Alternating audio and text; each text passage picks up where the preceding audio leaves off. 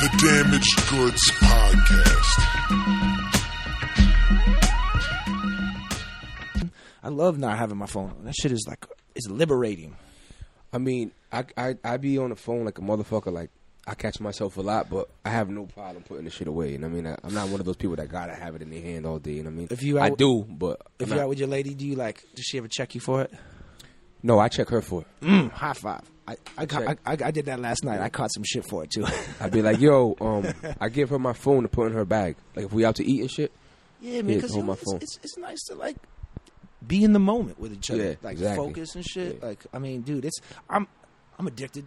Yeah. I'm addicted to that little electrical box burning a hole in my pocket, giving me cancerous balls. I'm fucking addicted. I really try to take it out of my pocket as much as possible. Yeah, because I don't want cancer balls. But that shit really do that? I don't know, man. Like there is a lot of scientific research that shows like when people put the laptops on the lap to work, the radiation heat can lower sperm count and maybe cause like testicular cancer. So I don't know. I'm just super paranoid also. But like you remember when like it was cool to like keep Blackberries on those like our phones on the hip thing. Yep. And then it got really uncool. I kind of like when it was cool because then I didn't have to worry about my balls getting cancer from the phone, and now I can't. Now I have to put it in my pocket. Yeah. Yeah. I don't know. Me, I always say like, you know, we in the fucking era where motherfuckers think they gotta document everything. Like, yeah, and I always say the best times you have are the ones you don't get on the internet because you're busy enjoying them. You're in the moment, right? I Facts. Agree. I mean, that was something that me and a couple podcasts ago, my guest and I were talking about. I'm stoning out on who it was, but anyway, we were talking about being in the moment versus capturing it, and it's like the times like you said when I had the most fucking fun with my friends and doing some shit. I was maybe too out of my mind, maybe on like mushrooms or some shit to pull my phone out, but like. When you do that, you step out of the moment and you want to capture it. I know it's cool. We want to show we were there, and it's good for my memories. I do it too, but it definitely ruins it in a way.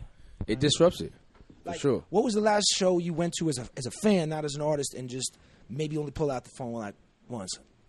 For the record, I hate watching rappers perform. Yeah, like I don't pay money to watch rappers. Yeah. That's what if it's like you're like somebody you look up to or admire, a legend? If it's, I mean, don't get me wrong. I'm saying I don't spend money.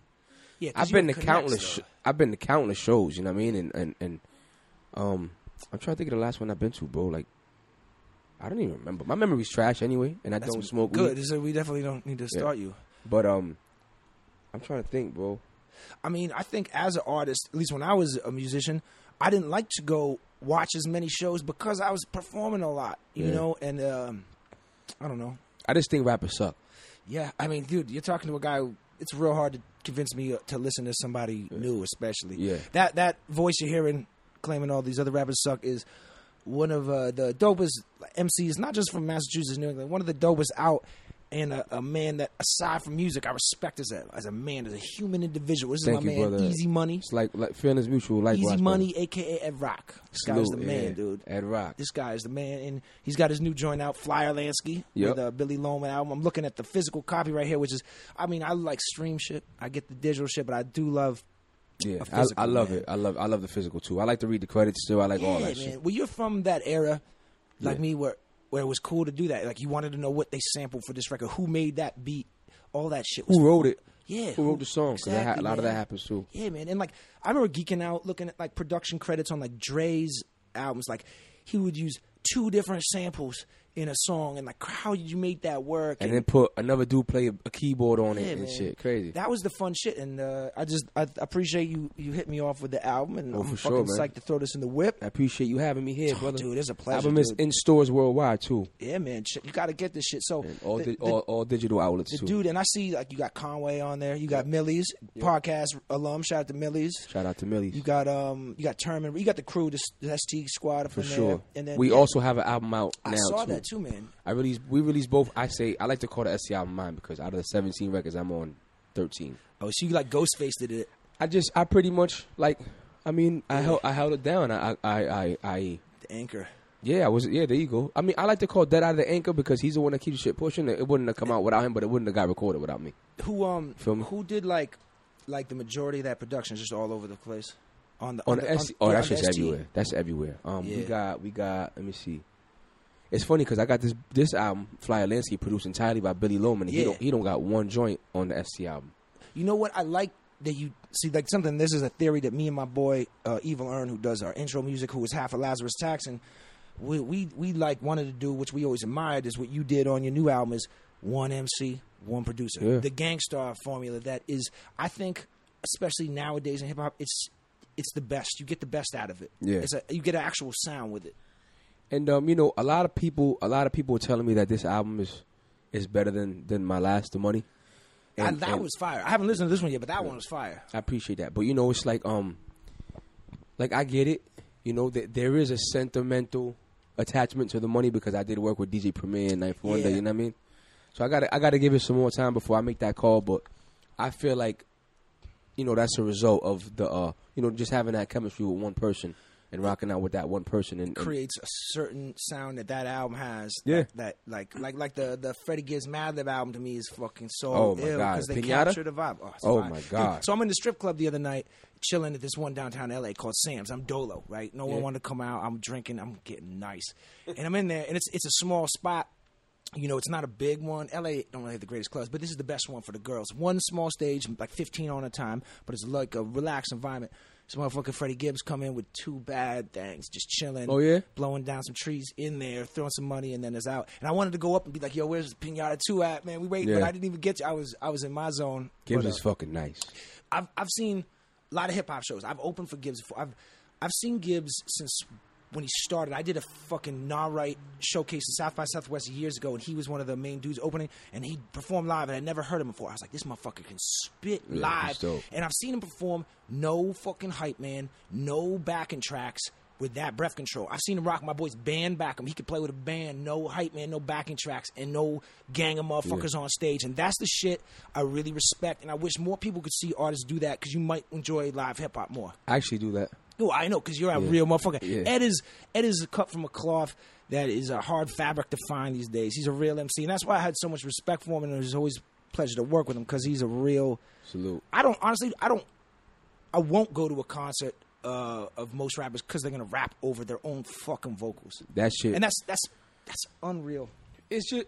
how do you... I don't know, brother. I don't understand it.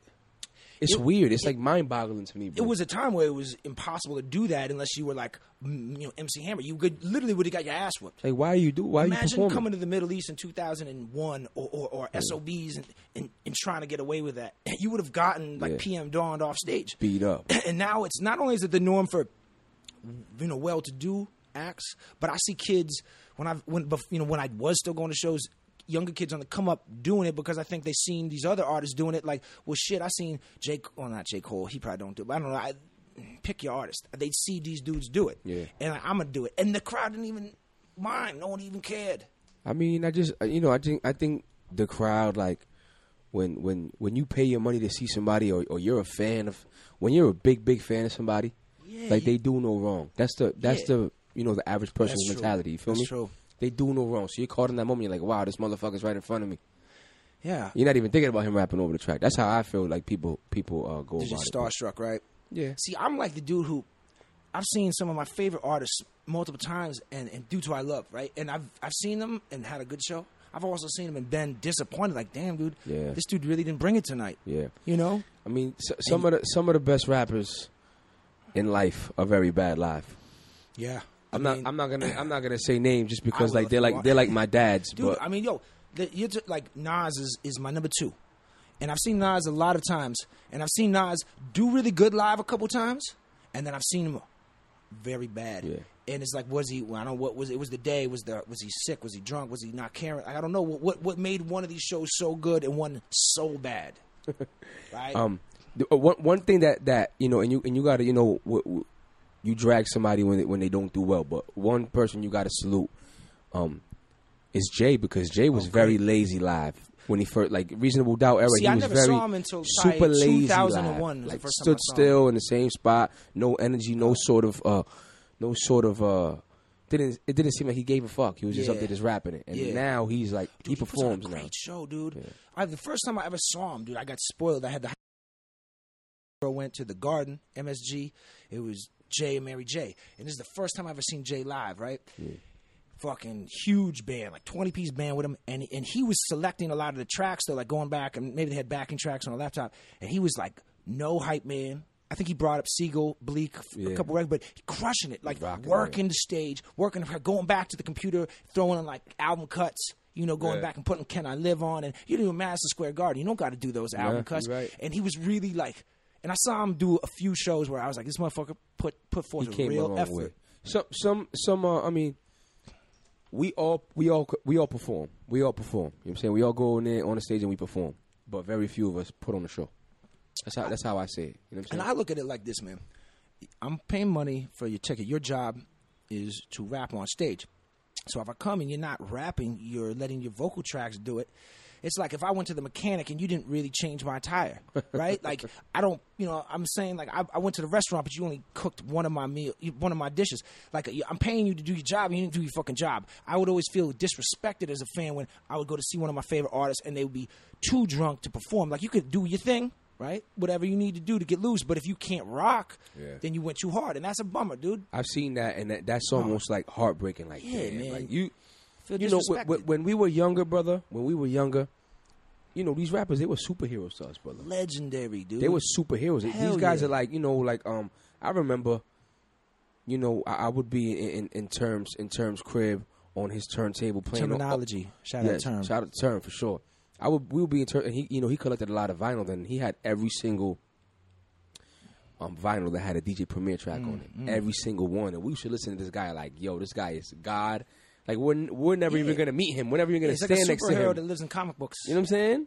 Like we just knew at that time in our minds, we knew we were never gonna work with DJ Premier. Like we knew that. Yeah, it was like and now it's like he's a homie. Yeah, hit him on the text, yo, what's up?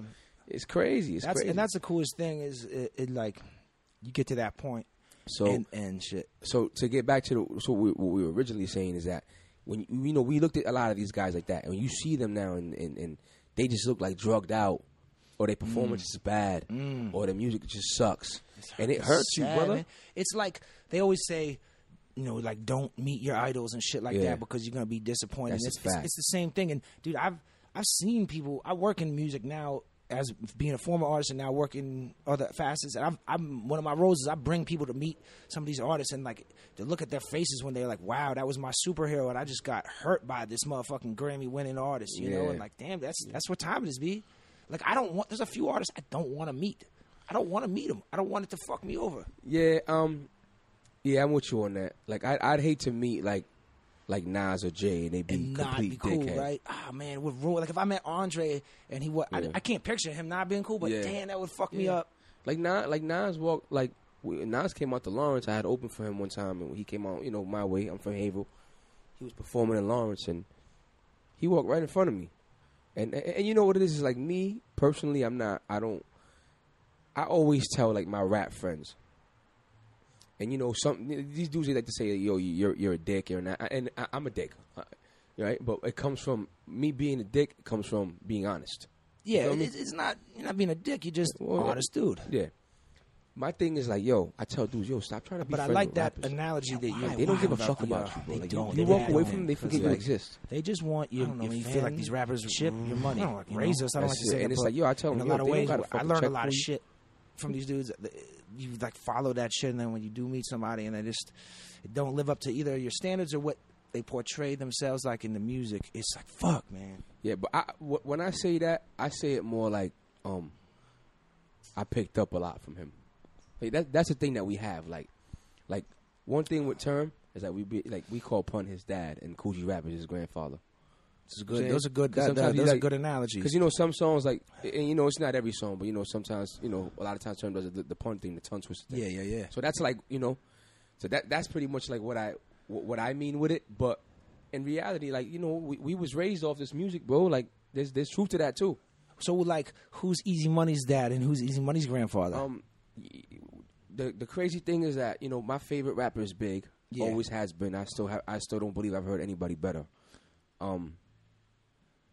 But if I had two rappers that I picked up the most from, I got to give it to two. Like the Nas, he makes me want to dig deep and do the thinking shit sometimes. But then like my whole style comes from the locks, bro. Yeah, I was gonna say like, and it's interesting. Big maybe being your favorite. You don't hear a lot of Big in your style, Exactly. but a lot of Jada and Styles in you, Yeah. and that's dope. I mean, fucking love those dudes. You know, I mean, they inspired a gazillion Yeah. motherfuckers. Yeah, You know what I mean? yeah, Like, but I I- always say the Locks and Coogee rap like literally birthed a million Dude, motherfuckers. most of my boys rap like the Locks, and Yeah. I was blessed to do songs with both of those dudes respectively, and it was ill, and just like listening to them over the years, and if you go back, especially like all their shit in the '90s, you really hear what like they birthed a lot of kids that from our era. I feel like kids our age that were coming up, at least a lot of dudes I knew in Boston. That was like one of the biggest inspirations was especially like once they left Bad Boy and started doing mixtapes and really got to be the Locks and really got to be D Block, and that was like a huge influence. I think that's an ill because I never really thought about that for you, but now like I see that. And shit. Yeah, Nas in the Locks really Wow. really and I do the pun thing a lot too. I sprinkle it in though. Yeah. You know what I'm saying? Yeah. As far as like the Spanglish shit, Yeah. or kind of like getting wordy with it, Well, I that's- do pick up a lot from pun. Who I feel is the best, who I feel is the nicest rapper ever. Now, so, and I don't get it twisted. I love Pun. He's incredible, right? Now, as a guy who records a lot of music and I know about engineering and shit like that, you could tell there's like punches, Yeah, right? yeah. And there's no wrong. We all do punches, no doubt. I never got to see Pun live. Did you ever get to see Pun live? You know what's funny is that I had tickets when I was real young to see Pun, and I had to sell them because I had to work. And then like, I regret that shit every time I think of it. I'm like, fuck. See, what I would be wondering is how would he be live? And so for people who don't know what when we say punches, like that's in engineering and especially in hip hop, if you do the rap and a verse recording, they might stop somewhere, and to punch in is like the engineer starts you, and you can pick it up right there. And if you have a good engineer, it's seamless. You wouldn't even know it. In most of your favorite hip hop songs, there's punches, but Pun is a dude with a crazy flow, an almost nonstop overlapping flow. But he was a big boy, which makes it hard to have breath control, and you can hear the gasps in some of his tracks. Yep, So yep. you do punches. So I always wondered, how would he be live? Is he that nice live? You know what I'm saying? Like Cormega, who I love, a lot of punches, lot of punches. But I feel like Megas are a little more blatant. Yeah, definitely. The Puns, they did a good job with those. Yeah, they did. They definitely did. But you know, with Pun, I just feel like when I first heard Pun, bro, like I'm like, yo, is this guy even a human being? Yeah, dude. The way he was flowing was just like I was like, smooth. what was 14? Pun was 15? on. He was on. I think Flex first mixtape was what 95 or 6? 6 at least. 6. So I'm 14 years old. Yeah, Right. you're like my age. And you know they did him and Joe did the ice cream, right? It's fire, bro. Power from the street Yeah. lights made the place dark, but yo, we didn't care. And then Pun comes in. Yeah. Niggas be fun like they run, you know. It's just Yeah, I'm like, dude. It was. who is this guy? Yeah, Like so I'm listening to him fucking like this sick. guy's not a human being. Who is he? He was just one of those dudes. And whose you flow ain't was a so killer raw. drop. Oh, that was retarded. Then dude. I'm like, yo, he's definitely That not was retarded. human. Yeah. Like he seriously to me, nobody can, you know, just rapping alone. I feel like nobody could do it like that. He had one of those flows that, like, you know, I hate this sounds mad nerdy, but if I got easy money up here, we're nerding out in hip hop. He has a multi-syllabic rhyme scheme, right? He's rhyming more than one word, but it was always so smooth in talking. Like G-Rap, Rakim, Nas all had this skill too. It didn't feel forced, like you didn't really know he was rhyming like 6-7 syllables every rhyme scheme, but he was, and it was just smooth, like he was just talking it, you know? And you know, G-Rap said himself that he enhanced the G-Rap style. Yeah. Because he's a G-Rap. I mean, G-Rap, and everyone thinks Nas is a son of Rakim. Is like, nah, it's really G-Rap. It's, I'd you know, say both. Both. Aesthetically and style-wise, Yeah.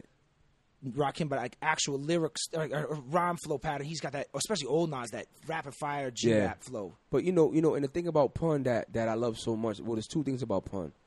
You know how you have like, and you know, I hate to say it this way, but you know, the token white boy rapper? Yeah. But it'd be like, yo, Yeah. Oh, bibble and babble and battle. You know what I'm saying? And they just sound corny. Oh, yeah. He's telling Pun me, was dude. very wordy, but he made it sound cool. He was clever. Well, he put the street, he flipped it on some street shit, throwing But in he made it ill sound words. cool. Like Yeah. there's a lot of dudes that know how to rap good, but I can't listen to them. Yeah. Because they don't sound cool. Of course, Feel dude. me? There's dudes who like I always gripe about J. Cole on this podcast, and people always know about it. Really good rapper, righteous dude. I just think he's corny as fuck. You know, Yeah. And then people always are surprised by that. But And then I think Cole's cool, but I understand what you're saying. I kind of feel like that way about Drake sometimes. yeah, but yeah. But Pun. Another thing about Pun was he what was it that I just said? That he made it sound cool, but not only that, like a lot of rappers are very very wordy, and they win you over with the flow. They don't, but when you break it down, they don't say much. Yeah, well, like that's. Pun always said real dope shit. I mean, yeah, dude. If you're doing all the wordy shit, there's this very ill saying. It's like an intelligent man says a lot with very little. A fool says very little with a lot. Like you like politicians, you throwing these big words, you dancing around, but you didn't cut to the mustard. That's why I love Andre. I always felt Andre was great at half a bar couplet. He could say more. Nas too. In half a bar, they could say more than some dude's whole verse, and it didn't even have. It could be like a couple words. And it boom, that hits you, Yeah, man. Andre's like he's a different animal too. He was a guy that for me too. Always loved Outkast over the years, but as I got older, I started really like, wow, this dude is he's unreal. He's another animal. Do you want to hear something crazy while we're on the Outkast topic? Yeah, is that Big Boy is an incredible.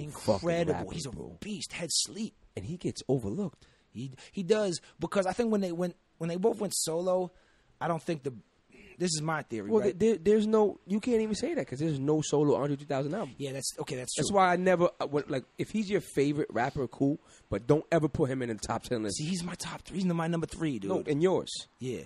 In yours, like you have your favorites and you have like the real ones. But he's technically Andre is so good, dog. Like no, he is. He so is. good. But I feel like body of work counts. True. Well, I judge him by all the Outkast albums, and then the double album they did, which was solo, and then his features are like he gives other dudes his song. Like Rick Ross wants a song. Well, this was my song, but I'm gonna give it to you. You put a verse. T.I. wants, T.I. wants my song. All those joints.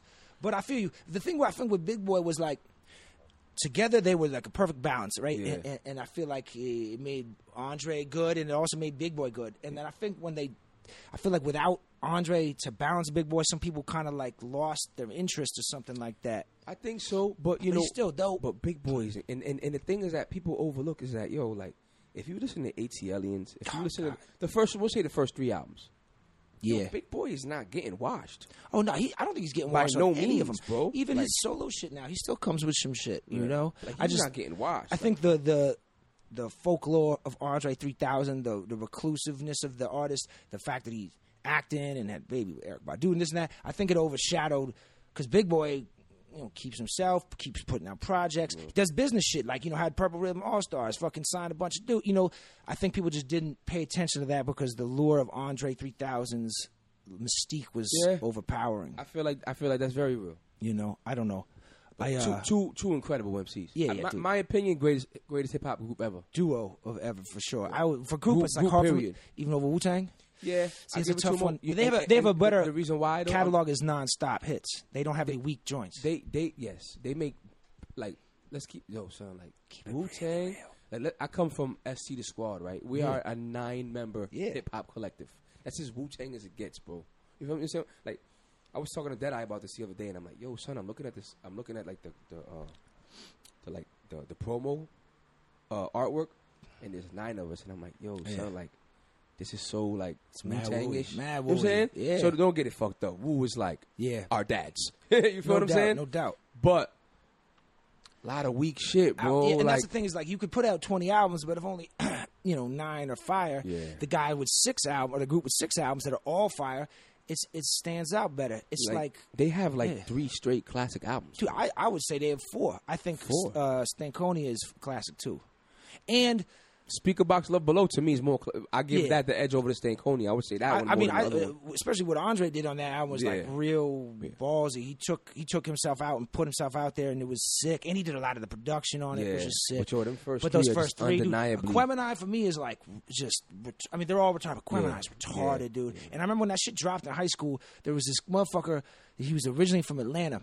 And they called him Skeletor because, like, which is, I don't know, he just looked ugly as fuck. And he would always, me and him always talk shit to each other in some hip hop shit because he was a dude coming up from Atlanta, always on some South shit. You know, I was in the Tribe and Wu-Tang, and so we'd always clown. And then when Aquemini dropped, he's like, "Oh, yo, what you think about that, Snake? Like, fucking 5 mics in the store." And I was like, "No, dude, Outkast have always been dope. 8 Ball is like, I wasn't never not liking them. I like Goody Mob. I was always up on that. But then I really, like, when you listen to the album, that fucking production, the trends that Outkast set, and they never, like, they just did what they wanted. They never played ball. The thing that was so ill about Outkast, right, is that most rappers in general, when they evolved, they got whack. Oh, yeah, they got better. They evolved. They got like, better. They made completely different albums. Yeah. And kept it. And they got nicer. Like, Andre got nicer. And they kept the level was at 100 every fucking album. And that goes back to, like, what you were saying about Jay getting better live. Like, I'm always really impressed with artists of any genre who get better with time rather than not. You always hear about the thing, like, the first album's the best, and then they're jinxed and go downhill, right? Common, right? Can I Borrow $1? Not a very good album. Not very good at all. Yeah. Fucking Resurrection's a classic to me. I love that album, right? And many people will say that's one of the top 20 hip-hop albums of all time, and then he goes on to make some other good albums. That's a dude who got better. Then maybe, teetered out at some point, but he progressed. B is fire. Is my favorite Common album. That One Day Don't Make Sense is a good one too. Fire. Like Water for Chocolate. Like Water for Chocolate's fire. But my favorite Common album is B. B's fire. And there's sentimental value with that as well. I feel like it's his best work, period. But there's sentimental value with that as well because I was going through a lot, and that really, dude, it's like when you have albums that hit you in those moments in life, right? They have such an impact, dog. Yeah, that's just. I love that shit. If you're ever going through some shit now, do you ever go back and throw on B or like all the time, right? I have a playlist on some sad Jake the Snake Depressed shit. I have this playlist called I always rename it, but it's all songs or albums that like got me through some shit, right? Like listening to these, like if I would break up with a girl or like some. Okay, I used to be running around doing bad things, right? And sometimes you get in trouble with the law. You got shit hanging over your head, right? Beanie Siegel's the Reason album, dog. Like I remember I was like facing shit, where I was like, man, I'm about to go away, things like that. That album, like fucking some of those songs, like just right there for me. Hit home, brother. Like, and a lot of times, what you relate to is the deciding factor. Like when you like, let's say, when I tell you that Pun is, I think is the nicest rapper ever, a lot of people will debate. They'll say, what about Eminem, right? And, if you pick Eminem, I'm not going to argue. Yeah. But for me, like, I just relate more to Pun. Yeah. That's the deciding factor. Of course. So, like, with Siegel, I feel like Siegel should have been one of the greatest ever. He's so goddamn He good, should have dog. been one of the greatest rappers So ever. good. And it just, he dropped the ball. And, I think also, like, going back and forth to jail. And then when the split with Jay, it was over. Yeah. Yeah, and that really sucks because that Siegel album was, to me was too that is guy. like a classic album to me too. It was a deep album. It wasn't just his and he always had depth. Like Scarface, he had feeling music, but that album in particular was very. You hear the Scarface influence in Siegel? Oh hell yeah, he loves Scarface and he talks about it. And Siegel actually one of those artists. We were talking about punches earlier. Siegel would do conscious punches like that sound overlapping. Like he was a genius the way he would approach those songs because he wrote it like that. Yeah. I know this is gonna overlap. It would come like panning into right and left ears. Yep. Fucking fire. The way him and that Bun B song, Purple Rain, like the whole Rain, song is a fire. punch. It's all punches and it fucking is musical. You know what song is one big punch too that I love from Siegel is Nothing Like It. Oh, dude, yeah. And he was that shit right there to this day. He's a beast. Make the hair stand on my arm, bro. Siegel was one of those dudes that like so hungry, so raw, real skills rapping, not soft, could come off the head, and you knew everything he was saying was real. Yeah, and like you said, he punched a lot, but he knew how to rap consciously. Like I don't think he was trying to cheat. Yeah. But the thing is that he, if you put him on the spot, like all the old tapes when they was going at it with the locks and all that, man. He was rocking. The first Siegel record, first Siegel time I ever listened, because I didn't really check for him when I was in high school, was when he was on The Roots, Things Fall Apart. And he just shredded that verse. Yeah. And it was over, different production than he was rocking with on Rockefeller. So I was like, whoa, this motherfucker's really ill. And if, like, The Roots fucking with him, he's got to be more than just... Because I'll keep it real.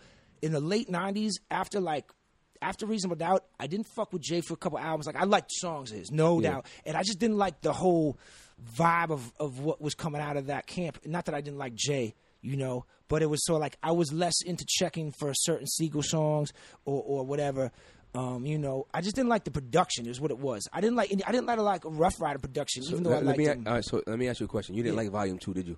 I liked songs. You didn't like the album, though? I don't, as a whole, no. That's I don't. a classic. I know. I think we were talking about this on Twitter the other day. Yeah. It's like, for me, I love the records I love, but I skip a bunch. So that's hard for me. The thing is this, right? With classic albums, they shake it up. They break new ground. They change the game. I agree with you that. Know what I'm saying? I agree with that. And So- that was like him going. That's when Jay-Z became. That's like the biggest Grammy winning of his, right? Yeah, I think. that's like his biggest selling album. That's the one with the Andy sample and all that, right? Yeah, Hard Knock Life is on that one. Yeah, and so he had Can I Get It? You know what I mean? yeah. I mean, that was huge. But album. look at that album, right? Look at the lineup of producers. That's what Jay did. Bro. Yeah, he did. And, he had with every an classic, he did that. So look, He's a you got trendsetter. Swiss, Timbaland. Mm-hmm. You had Gotti with the Can I Get Up? Oh, yeah, that was yeah, the yeah. right? They Premier's on there. all went on to be the guys. Yeah. You know what I'm saying? Yeah, for sure. Mark the 45 King. He didn't have like a crazy one, but he did stand for Eminem, bro. Yeah, that's a huge record. Like, that's a huge record. My dude. opinion, Eminem's best record ever. My opinion. Yeah, that's a genius record. Super It's a genius. genius You know what I'm saying? record. So then you go back to the Blueprint. Justin Kanye, he did the same thing. That album to me is a certified classic, but it was ill because Jay ushered in two producers. They're already doing shit, but he made those two dudes become what everybody wanted. Every up and coming producer was taking that sound, and he kind of re-ushered in sample heavy hip hop again after a guy who was using unsampled shit. So it was kind of cool, and I love that. That album for me was like what brought me back to fucking loving Jay-Z. Shout out to my man Jeff. That's like his favorite album in the world. I remember buying the bootleg in Boston. I lived in Mission Hill at the time, and there was a little breakfast spot that had all the bootlegs all the time. And I remember I got that shit like a week before it dropped from him, and I had like the photocopy CD covers they slid in, and I was like, oh man, I just burned the fuck out of that album, dog. I burned the fuck out of that album. And the thing was, I was a huge Nas fan, but not recently at that time. I actually literally had given up on Nas. I was like, fuck, Nas is gone. He's never coming back. And the fucking Takeover was so ill, and Jay was so ill to me at that. Album was so fire. And then when Stillmatic came out, like, we bought it because it was bootleg. It was cheap. But even though I was really done with Nas, and I was like, oh, god damn. Yeah, he's back. That Ether shit was fucking really hard. Yeah. It's like you know, really hard. You know what really hindered Nas over the years is, Nas is one of my dads, so I say this with the utmost respect. And it's a conversation that always comes up like on Twitter. It's common knowledge. Like his beat selection hasn't always been, and everybody knows A1. that. You know what I'm saying? Jay, on the other hand, it's the best beat selection. not only did he pick the better beats, he picked the fucking producers of the times. Yeah. You feel what I'm saying? I heard it in this interview with Nas years ago, because that's always been everyone's gripe, and mine as well. He said some shit like, because they brought that up about this beat selection. He said something along the lines of, I don't want to make it too easy. Like, I don't want to just pick the shit everybody thinks I should or want to. I want to just do shit where I'm going to shine. I think he's one of those dudes where his lyrics and his voice, his actual content is his winning point more than his songwriting or his hits. So he never wanted to be overshadowed. I mean, I still don't agree with that. I still think you put because fire beat behind if him. the beat is not keeping me, I'm skipping it. So like his last album, Life Is Good, was so good Dope. because No ID executive produced it. So he produced a lot of joints, but then he picked the beats. Yeah. And then Jay's new album, No ID did it, Yeah. right? You know, Fire. Nas, like over the years, I was like, damn, man, like I know, man. it's like this is why they hire A&Rs. Yeah, Like, I feel would like- think that. I'm like, oh I feel shit. like Rick Ross should just give all his next beat albums like yeah, Nas and like be like, yo, dog, check these out. you know what's crazy is like another thing. More of my dads, the Locks, they have a lot of songs where I feel like the production is a little shaky too. Dog, I do But too, they- bro. But they're always so Like the last fucking their crazy with the album that bars, came bro. out recently, I liked some of the joints, and they're always lyrically ill. But some of the production, and Yeah. that's why my shit with the Locks mixtape shit is Yeah. they're the best at it. Yeah. Like they All unfuckwittable. day, Like when you do, unfuckwittable. if you just cipher with motherfuckers, they're winning every time. Oh, yeah. You know what If I'm you saying? need to do some chin ups and some dips, you know, Yeah. dude, what are I throwing on about Al-Qaeda Jada tapes, Ghost in Yeah. the Machine, Super Mario, And all then- those tapes. And then dog. when there was a little buzz going around that Ross might sign him. Oh yeah, yeah. I was like, please, because he might be like, yo, no, this beat, the Justice was League like, joint, please. this Lex Luger beat. Like I was begging for, but you know how it is, man. You know, egos and all that. Yeah. They probably don't want to work for him. You know what I mean? Like, Yeah. listen to me, bro. Like, if you sign the Locks, they're not working for you. First of all, Like when Jay signed Nas to Def Jam, he's not working for Jay. Yeah, like, exactly. Jay has a little. It's hand more of in a that. partnership. Yeah, you know what I'm saying? But, and dude, like the BMF song with fucking Ross's song with Styles, like fire song. Dude, Styles sounded so good on it. When I did the song with he Styles, didn't change nothing. I did a few shows with him in the East Coast after we did a record together, and he would do that live. Yeah. And like, I would always watch his set from either side stage or enjoy it because he had a lot of joints to do. He would come to that song, dude, and it was just fucking. I was like, man, why did I get more of these He didn't joints? change nothing on that shit. And he didn't have to. It was a raw street record. You didn't have to change But shit. he just did. We know sometimes that type of beat bring yeah. out a different energy. You know what I'm saying? And it's like, dude, you had this line back in the day, dude, that like, this is a long time. This is almost Ed Rock, Easy Money. It was, and I'm gonna fuck it up. So like, please pardon me. I mean, you might know it better than me. It was something along the lines of, I got like 2 gun charges on my jacket. Just imagine what's in my closet or something like that. Yeah. Something along the lines of that. And if you don't understand the slang, that means Ed had some gun charges that would have landed him in prison. Imagine what he has in his closet in terms of firearms. It's a clever fucking thing. And that line always like, I love that line. Yeah, because it was, I'm a witty rapper, so I always throw the punches in there, but when you know it's real. Well, that's the thing. It holds Also, more weight. I know you. I know your track record, and I know dudes that know you, and that's one of the reasons why, like, you probably had more of an impact on me and shit. Like, yo, when you were locked down, did you do a lot of writing? Let me see. I did.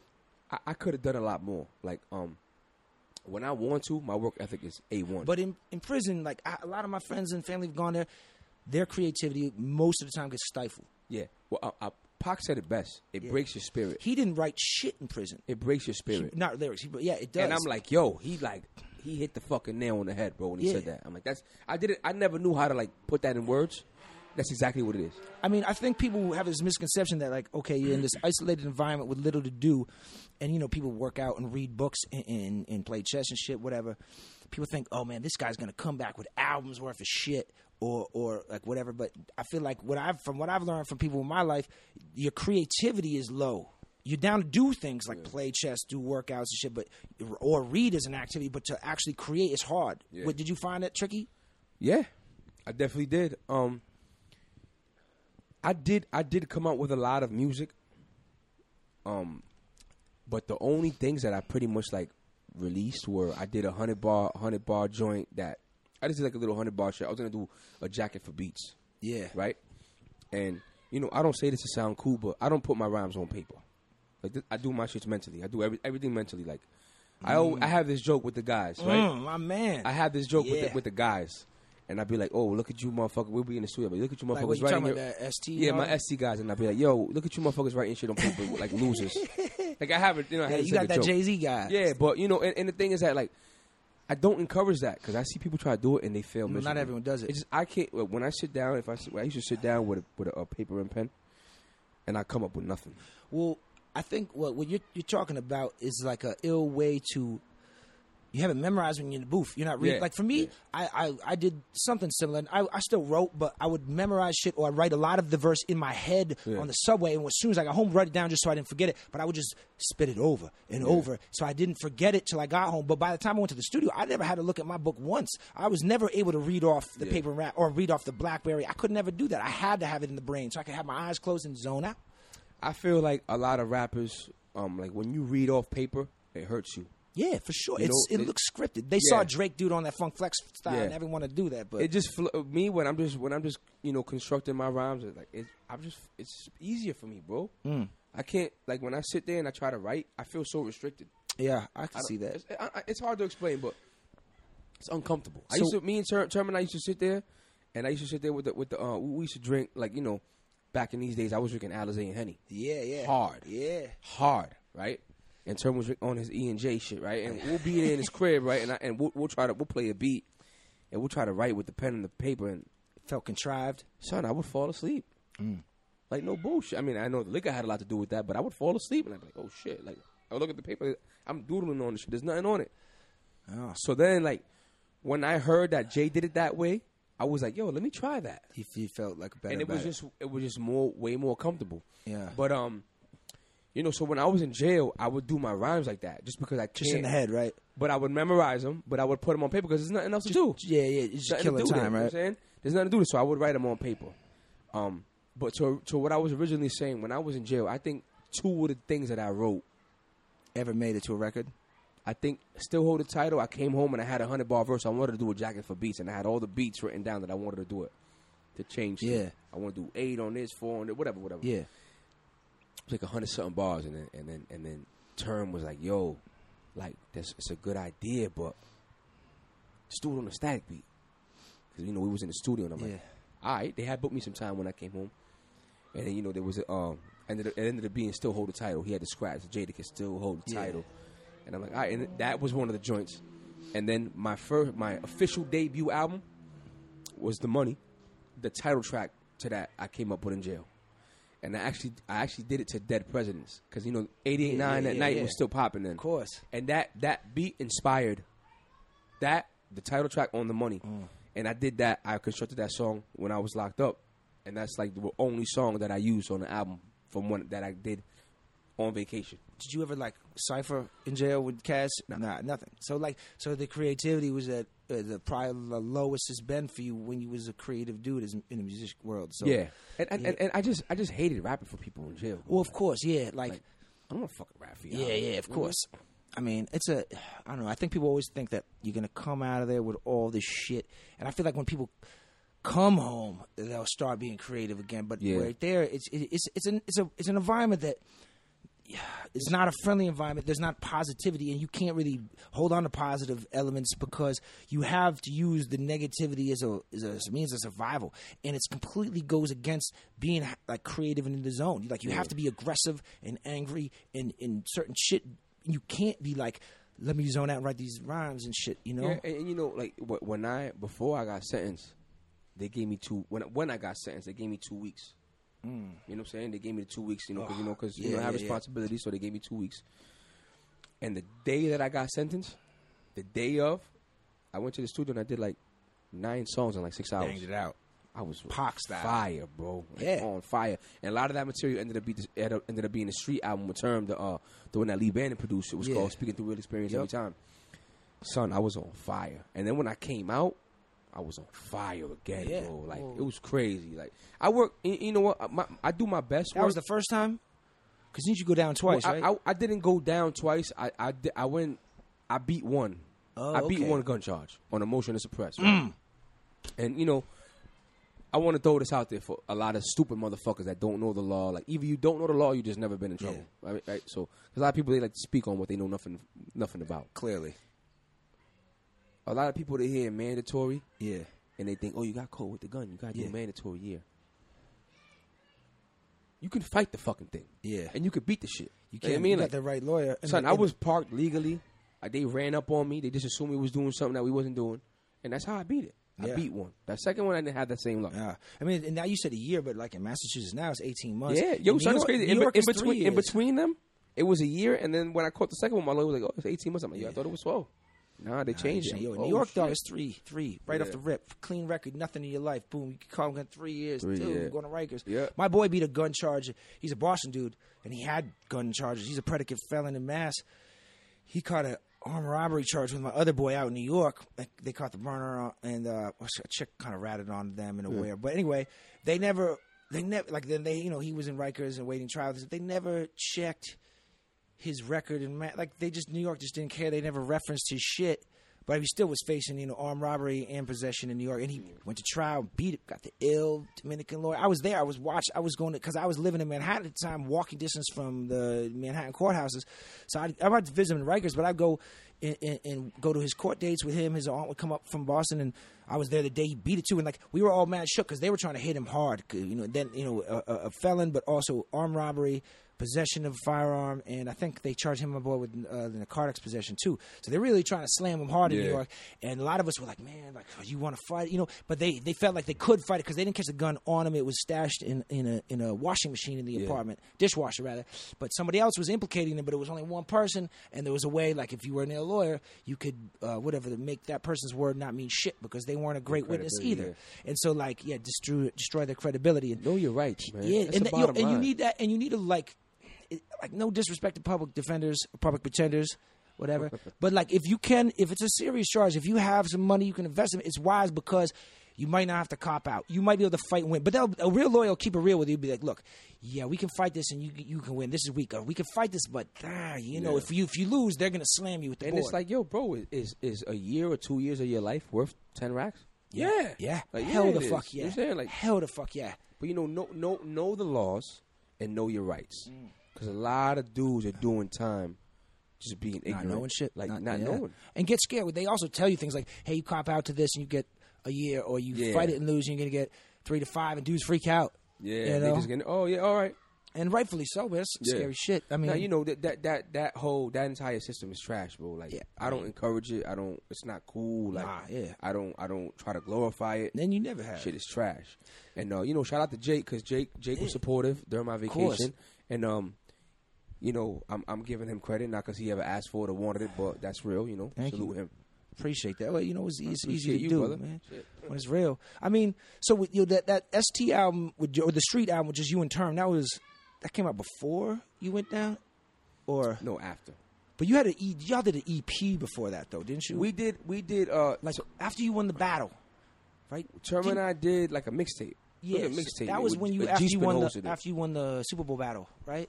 Didn't you? Son, I can't even remember that. Because I won it the year after you. You won it the year you did. You did. Right after you. Yeah, because I wasn't in it, so you got you got lucky. You know what I'm saying? It's all good. You got lucky. But, I was nice back that off the head. Yeah, I took out KT. I took out a couple of old motherfuckers. Hey, listen, I never said you wasn't. Yeah, I know. You just never battled me. That's true. You know what I mean? That's true. But listen, like Term and I, we did a street joint, and G Spin hosted that. That's the one I'm thinking of, actually. We did that, but when I came back, hold up.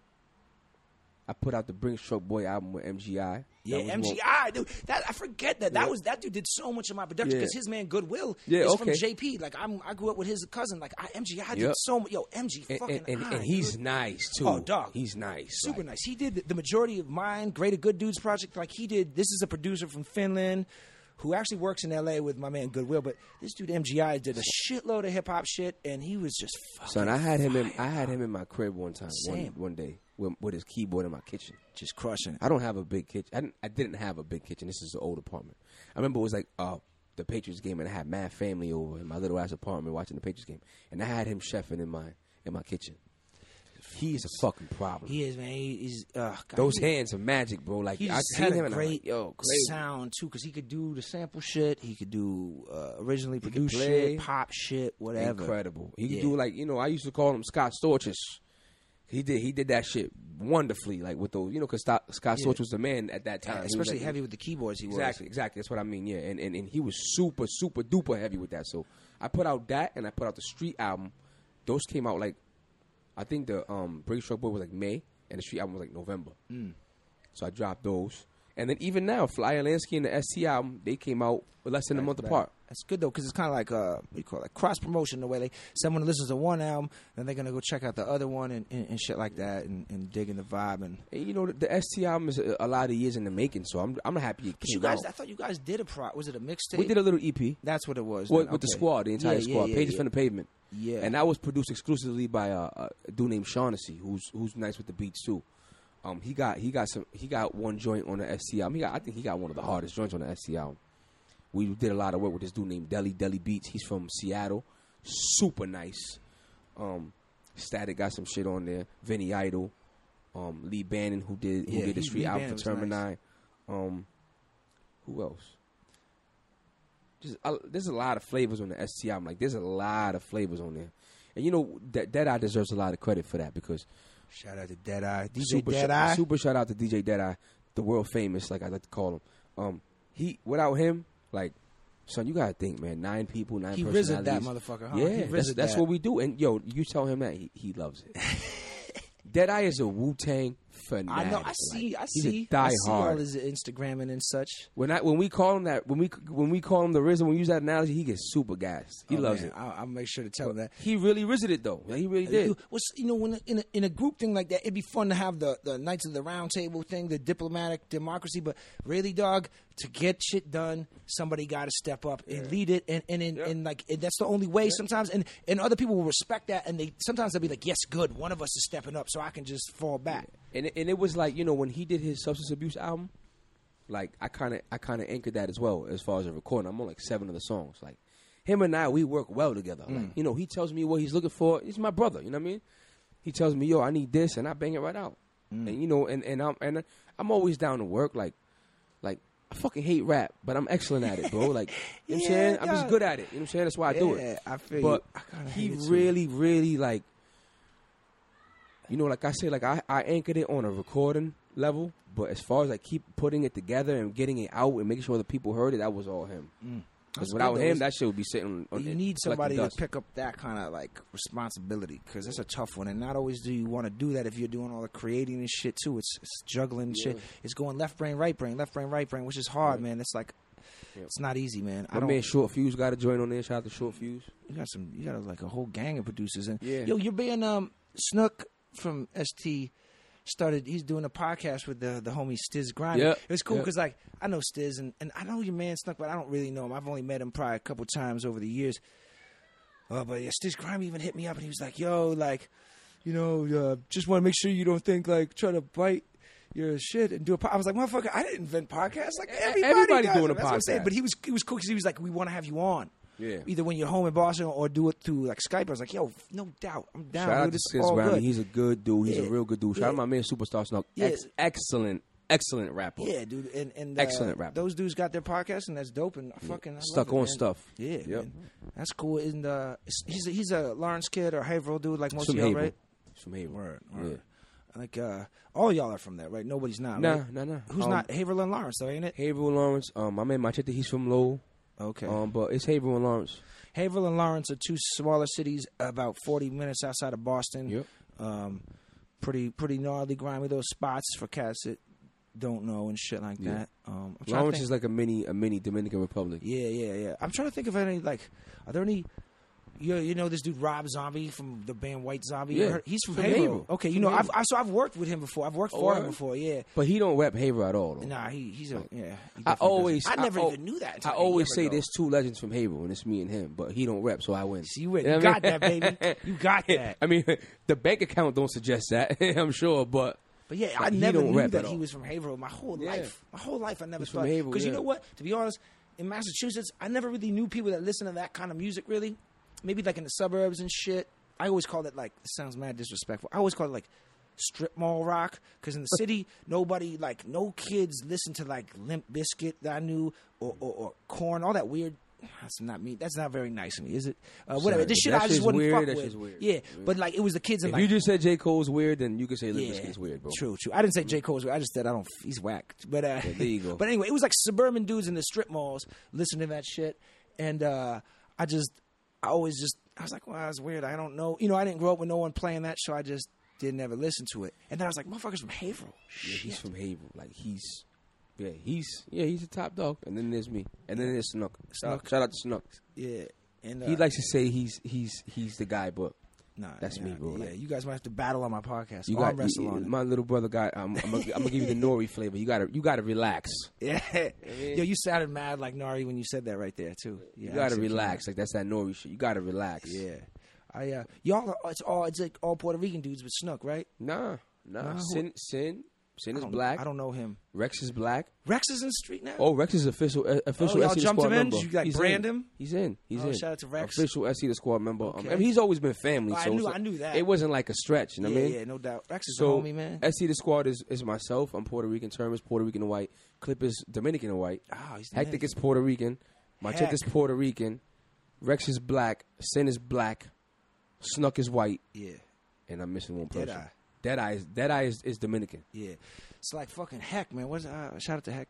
Shout out to Heck. Heck is out there, man. Heck got a fire solo record on the SC album. He's got the only solo record on the SC album. You know what I mean?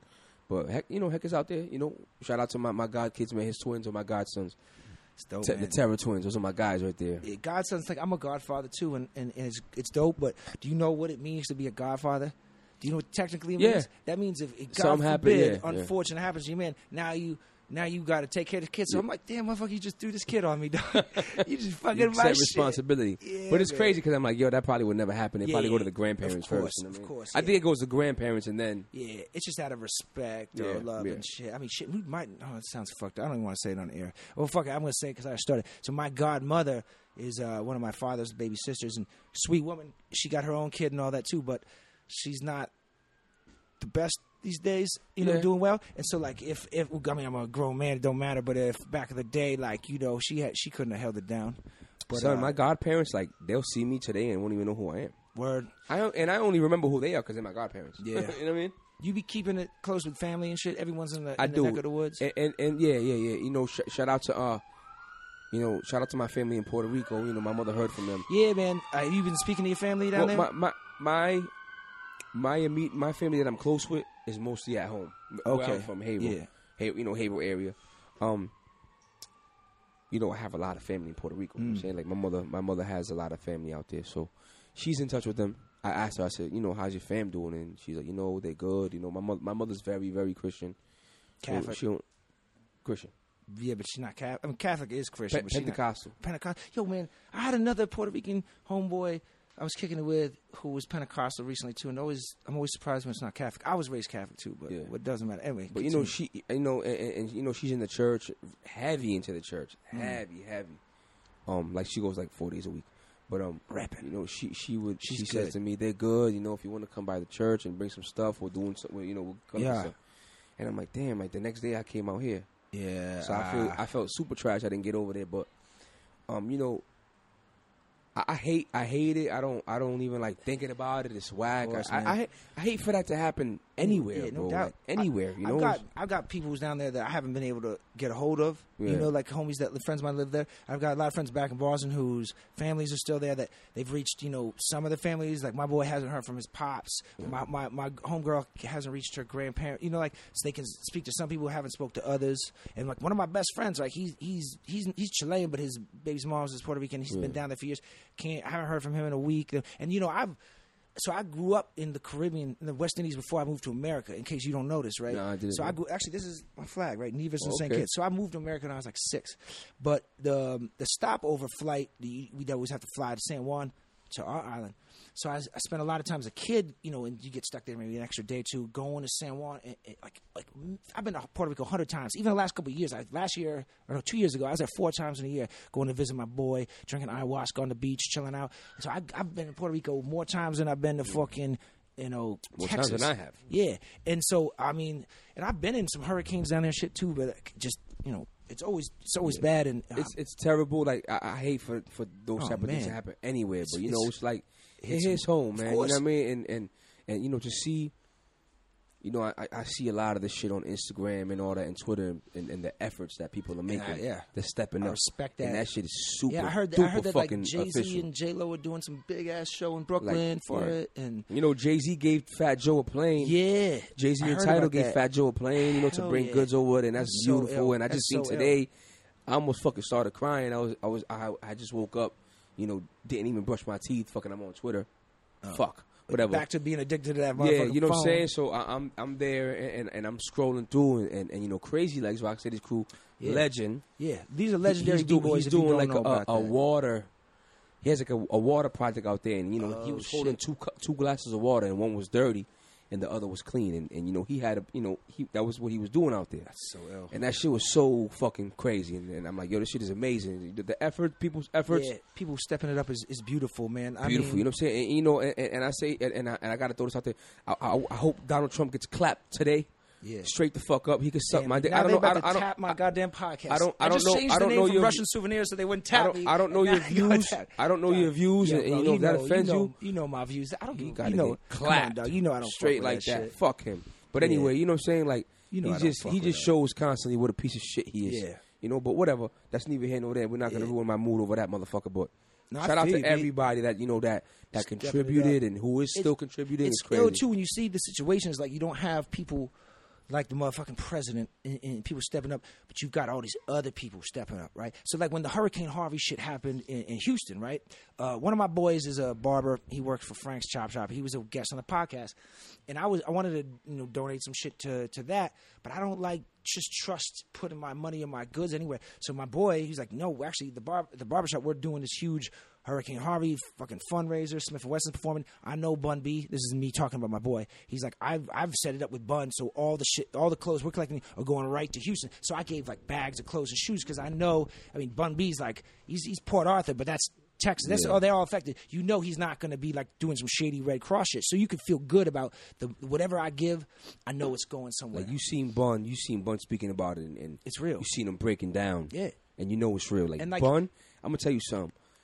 It's a real dude. Of all the rappers that I've met, like anybody in the game that I've met, Bun is probably the most. Bun and probably Premier are the most humble, considering what they've accomplished and where they at. The super official, to see that, I was like, wow, man, like I was right about him. You know what I'm saying? It feels good. And that's Trade the Truth is out there doing amazing shit. Trade the Truth I seen Trade the Truth on the news, like boating around, helping motherfuckers out, dude. Matter of fact, I met Trade the Truth in Static Crib when Static was recording the EP with Gibbs. Oh yeah. And Trade the Truth slid through there. I met him briefly. You know what I mean? We just it was brief, but to see that, I was like, wow, man, this is amazing. This is nice when you see people, and I'm sure there's a gang of like non-musicians we don't know stepping up like local business or whatever, but it's just dope when you see. It sucks that it takes these horrible things, but people really do come out and really hold it down. People put a lot of shit to the side and be like, yo, we got to do something. Even people that aren't in the affected area stepping up and organizing shit, whether it's concerts and fundraisers in Brooklyn or in L.A. or God knows where. It's beautiful because obviously we got people running things who don't give a fuck. So, people need to step up, and it's beautiful when you see it, and it's beautiful when it's like, hip hop artists doing shit. Like, people always like to shit on hip hop. Yeah, the stigma is crazy. You know what I'm saying? But it's like when they doing things like that, you can't knock that. Dude, Chance the Rapper giving like $1 million to Chicago public schools. Like a lot of the U.S. government ain't giving $1 million to public schools in Chicago, right? So like, Chance the Rapper is definitely a G for that. Oh God, there's a lot of shit, and that shit don't get the news. You get Travis Scott knocking up Kylie Jenner gets the news. You don't get that other shit. So, I didn't even know that Jay-Z gave Fat Joe a plane to bring shit down there until you told me, because you don't see that on the news. Yeah. You're going to see some, other shit. You got to be on the internet, and that's where the internet is good, you know what I mean? It levels the playing field. It serves its purpose, you know what I'm saying? You can find out both the good and the bad on the internet. If you want to search, you can find the real news, the bullshit. It levels, like the same way with music. It levels the playing field. You know what I'm saying? It evens it out a little bit more. And I don't know. I mean, you just got to use the tools for good. Exactly. Trying to use it like it's like technology. It's like if I didn't make music, I wouldn't have no social media, bro. Dog, I say that all the fucking time. If I didn't have anything to, even with the podcast, I have to promote shit. Yeah. If I had nothing to promote, gone. I wouldn't give a fuck. Gone. I just have an email for work, because I don't really want to be on there. But like when you have albums to promote, right, singles, whatever it is, you're a fool if you don't. And then merch, I got these hats that I'm those doing. Dope Easy Money buckets. I need me one of those. I'm pushing that. I be at the beach all the time, and I need to get one. I got a fat ass. I don't got buckets, so I got like snaps and dad hats coming, but no buckets. I rock the shit out of some dad hats, baby. Because I got a new guy. We'll look into that though. We'll definitely be in touch with you. I got fat heads, so we'll send you some shit out. Word, yeah. The dad hats is the move. Yeah. Well, you're a real dad. I'm a fake ass dad. I don't got no kids yet. You a real dad. I don't wear dad hats, bro. Word. It's just like back in the day. That's where the game is at, man. But see, the thing is, it's an old thing. Like I remember in Boston when I was like 6th, 7th, 8th grade. It was like Polo and Banana Republic dad hats. Like dudes would be skating in Copley Fountain, like a baggy ass Tommy Hilfiger khakis and skating in Adidas and not even regular skate shoes. And they would wear dad hats, Polo or Nautica or fucking true Banana white Republic. boy shit. But no, these were black and Puerto Rican dudes though, rocking this shit. When I was a kid. That's Abercrombie and Fitch steez right there. See, that's why I don't American fuck with Eagle that. steez. None of that. I'm saying that's what the hats look like. Oh, though. yeah. Especially with the tears in them and shit. Yeah, well, that's like, I don't like to buy my shit beat up already because I'm gonna beat it up. You're gonna beat it up. If I'm buying shit, I want some new shit. I'm not big on ripped jeans and all that. I'm straight. Ripped t-shirts, I'm all set. Like I'm never gonna wear ripped t-shirts. If I rip my jeans because I rip my jeans, my jeans. I'm not paying you to rip my jeans. You know what I'm saying? I get it for chicks. It's cool. Whatever. Rock your shit. But yeah, dudes be all ripped, jeaned out. And they be on big old rips. Like their knees be hanging out. Like they're just hanging together by threads. They stick their fucking foot in it to stretch it. That's what it look like. Yeah, man. I don't know. I can't do all that. I can't do all that. Fuck that. Yeah, man. I don't know. You wanna plug this album, man? Where can they get this fucking Flyer Lansky shit? The new album is called Flyer Lansky. It's produced exclusively by my man Billy Loman. If you enjoy and appreciate traditional East Coast hip hop, there's no reason you wouldn't like this album. Easy Money is You know what I'm nice as hell. You know what I'm saying? So you get this in stores worldwide. It's in stores everywhere. It's on all digital outlets.